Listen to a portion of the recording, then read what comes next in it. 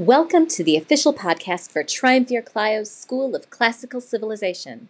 I'm Beth, aka Triumvir Clio. Hello again. I'm glad you're still with me. My mom told me that she's looking forward to some cheerier subject matter. Yeah, I didn't actually take Greek tragedy when I was in college, but I had friends who did. Their big takeaway from the course is that it gets really depressing by the end of the semester. And then, once we're done with Euripides, we'll get some Roman takes on these plays. Hopefully we'll get some cheerier comedies soon. But not today. Today is another tragedy day. And another from Euripides, who is so Euripides. Heracles, or Heracles Meinomaios, the madness of Heracles. You also might find the title translated as the Latin Hercules. But again, we're still working from the Greeks, and he's Heracles in Greek. I'm using the E.P. Coleridge translation. It's old, but serviceable and freely available online. This is one of the few of Euripides' plays that I don't own. My mom actually asked me if there was something she should suggest to my sister-in-law as a Christmas present. I said Seneca's tragedies so that I'll have them in print before I need to start reading them for the Roman tragedy series. Unfortunately for me and that request, my sister-in-law has a degree in classics too. And she went to a different school than I did, so her program was, anyway, we had different programs, so we learned some different things with the same overarching humanism that classics teaches. But I digress. But seriously, if you want to give me a present, either a gift card to This Is a Bookstore, and I'll order from them, or just ask me what's missing from my library and support your local indie bookseller.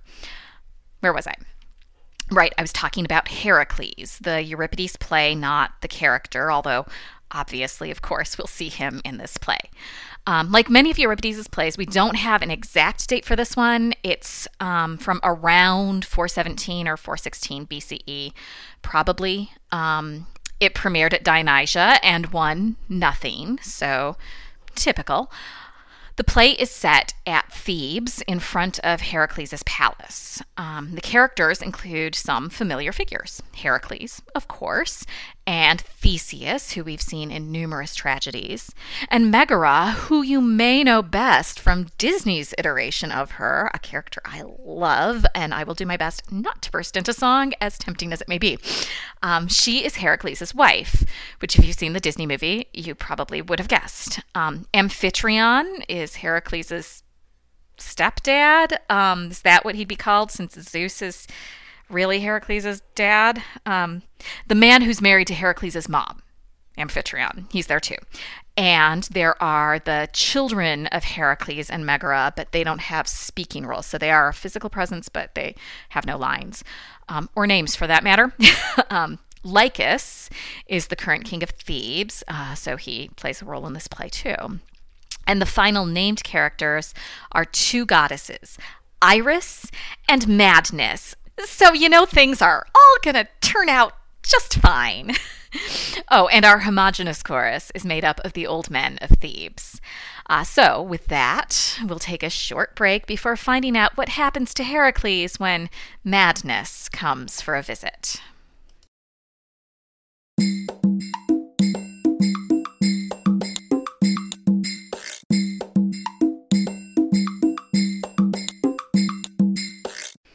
The play opens to find Amphitryon, Megara, and the children on the steps of an altar to Zeus that stands near Heracles and Megara's house.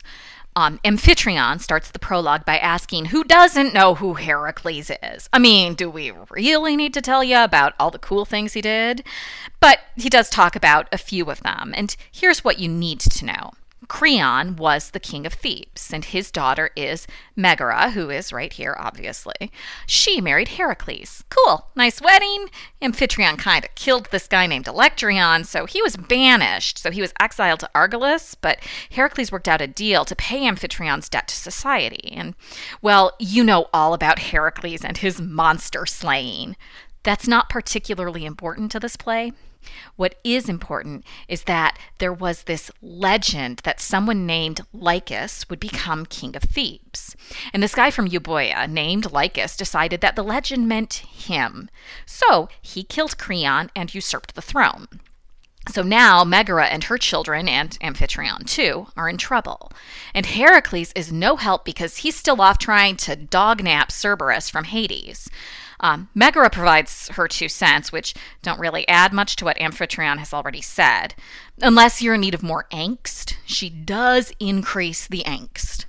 The chorus enters, singing a song about being old. They greet everyone who is already on stage and comment about how the children look just like their father. Lycus and his attendants enter. Lycus is a real charmer and starts right out by asking how long Megara and Amphitryon plan to try to stay alive. Do they really trust that Heracles is going to come and save them? They should just let Lycus get on with killing them so that he can get on with his life. I mean, if Heracles were really all that, then Lycus wouldn't have been able to kill Creon and take the throne so easily. Amphitryon argues, describing some of the cool things that Heracles has done over the years, not because he wants to defend Heracles, but because he wants everyone to know how stupid Lycus is. Oh, and if he were still young, Amphitryon would have taken care of Lycus himself if he were still young. Lycus rolls his eyes at this speech and tells his servants to gather wood so that they can take care of the family by just burning them out, or up, or both. Both would be good. Like I said, he's a charming guy. The chorus leader gives the servants a piece of his mind, telling them that no true Theban would follow this outsider who has usurped the throne. Megara thanks him for this, but she says that if they have to die, they won't die in such a cowardly manner as what Lycus is currently working on. Amphitryon argues that his only wish is to protect his grandchildren. Megara agrees, but if they must die, she wishes to prepare them, dress them appropriately so that they'll be ready to cross the Styx. Lycus rolls his eyes, but agrees to let her go into the house to do so. Megara and the children exit, followed shortly thereafter by Amphitryon, and Lycus exits to oversee the gathering of the firewood. The chorus sings about great heroes and how Heracles is among them. A nice little taunt at Lycus, even though he isn't on stage to hear it. Megara, Amphitryon, and the children enter. Megara asks who is going to do the deed. They're ready. She then speaks to each of her sons in turn, telling them to be brave and that they will make their father proud. She speaks of what she had hoped for their futures, the weddings they won't have, all the things that she and Heracles had planned to give them as they grew up. She tells them that the cowards are the people who would kill them, because it is cowardly to kill women and children who aren't strong enough to fight back. I think she must be from the Midwest of Greece because she is awesome at being passive-aggressive. Amphitryon prays to Zeus that they might be spared, and who should Megara see coming? It's Heracles! He enters. He apologizes for being late. Theseus was stuck in Hades, and Heracles couldn't just leave him there. Megara fills him in on everything that's happened while he's been gone. The coup, how Lycus wants to kill them so that their children won't try to avenge their grandfather's murder, that everyone thought Heracles was dead.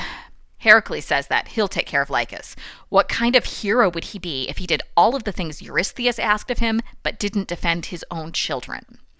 Amphitryon tells him that he should pray at his household altar first, and they all exit into the palace. The chorus sings a song about how great Heracles is. Amphitryon enters at the same time as Lycus, and Lycus says it's about time. He'd like to get on with the killing. Amphitryon tells him that Megara and the children are inside at their household altar. Lycus tells him, well, go and get them, but Amphitryon refuses. Lycus grumbles that if you want to get a job done right, you have to do it yourself, and he exits into the house. Amphitryon tries not to laugh at who Lycus will find inside, and then he exits into the house too. The chorus sings a happy song, especially once they hear the sound of Lycus being killed within.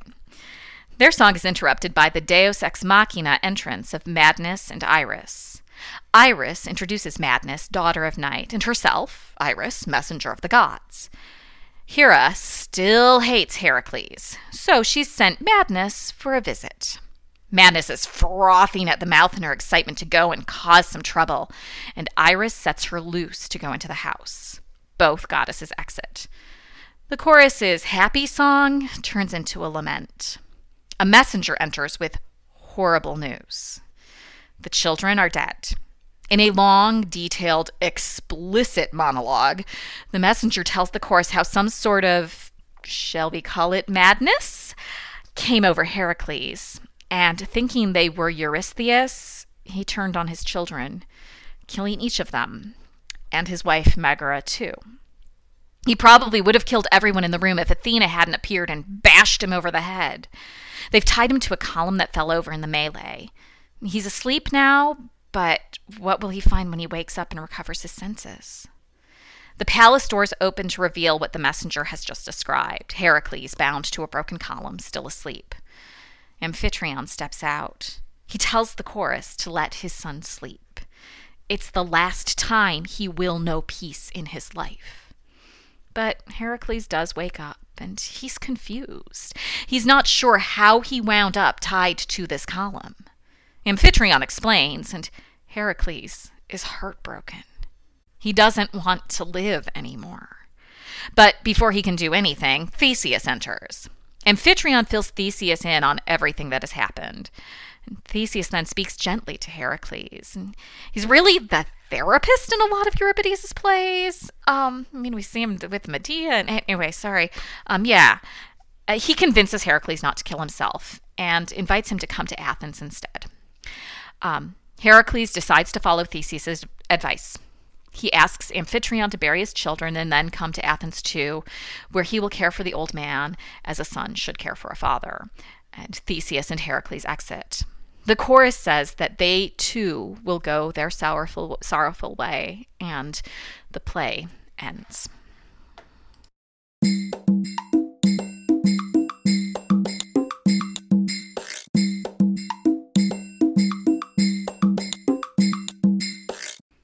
I hope that you weren't too attached to Disney's take on Megara.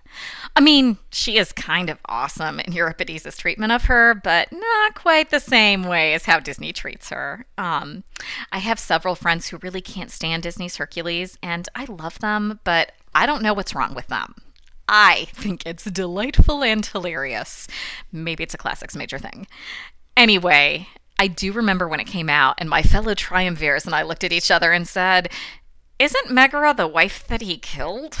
Yep, that would be right. And this play tells a version of that part of the Heracles myth.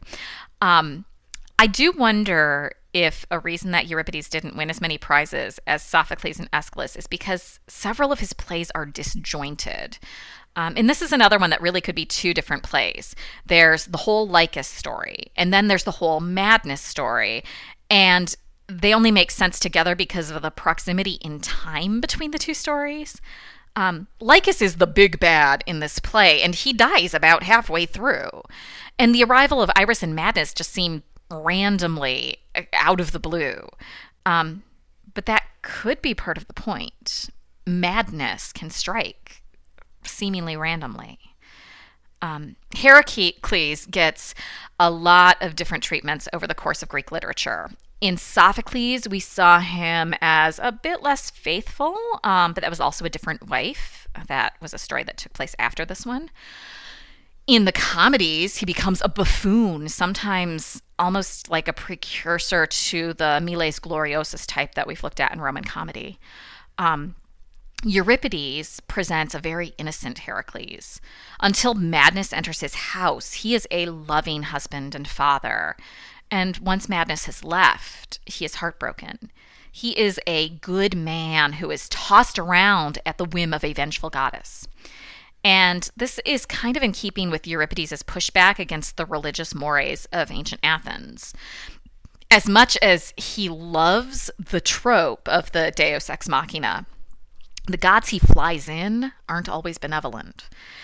As far as Theseus being the savior at the end of the play is concerned, well, that's just more Athenian propaganda. And honestly, that could be a third play unto itself. Of course, Theseus shows up to help out. He's the king of Athens. And Athenians are always on the side of right. And there is one more thing that struck me at the end. I actually had to go back and reread the last page multiple times as I was writing the summary. And this relates to the stage directions. Now, admittedly, most of our stage directions were added later. They weren't a common thing to be noted, which is why reading comedies can be so difficult. It can be hard to understand them because we don't have that description of the physical part of the play always. And comedy can be very physical, right? But anyway, this is not a comedy. This is a tragedy. There is no stage direction for Amphitryon to exit at the end. So now, I'm not a director, but I have done a lot of theater over the course of my life. So I want to know if you, as a director, would have him exit, or would you just have the curtain fall? Because, there was no curtain in ancient Greece. These theaters were out. They're gorgeous theaters outside, open air. It's not like a curtain could fall at the end of a play. But we can do that now. We have prosceniums. We have modern theater characteristics. I'm inclined to the latter, to have the curtain fall with him still on stage, because that means that when the curtain rises, he is on stage. And when the curtain falls, he is on stage. And I feel like it makes a nice bookend. But I'd love to hear other directorial visions and concepts on why to leave him on stage or why to have him exit. Like I said, this is not something I do, and I know I have friends out there who listen to this who are directors, so I'd love to hear your thoughts. Come over to the blog and join the discussion. That is one of the discussion prompts that I did include in the blog about this ending. You can find that at triumvirclio.school.blog. The URL and maybe a link are in the show notes. On Wednesday, we will read book 12 of the Odyssey, halfway through. Talk to you then. You can join the discussion of this and everything covered in this podcast by following the link in my show notes. And if you're enjoying what you've heard so far, please consider supporting the show with a monthly donation of your choosing, just like public radio. And please also consider giving a 5-star review on your podcatcher of choice so that more people can discover the fun that is Triumvir Clio's School of Classical Civilization.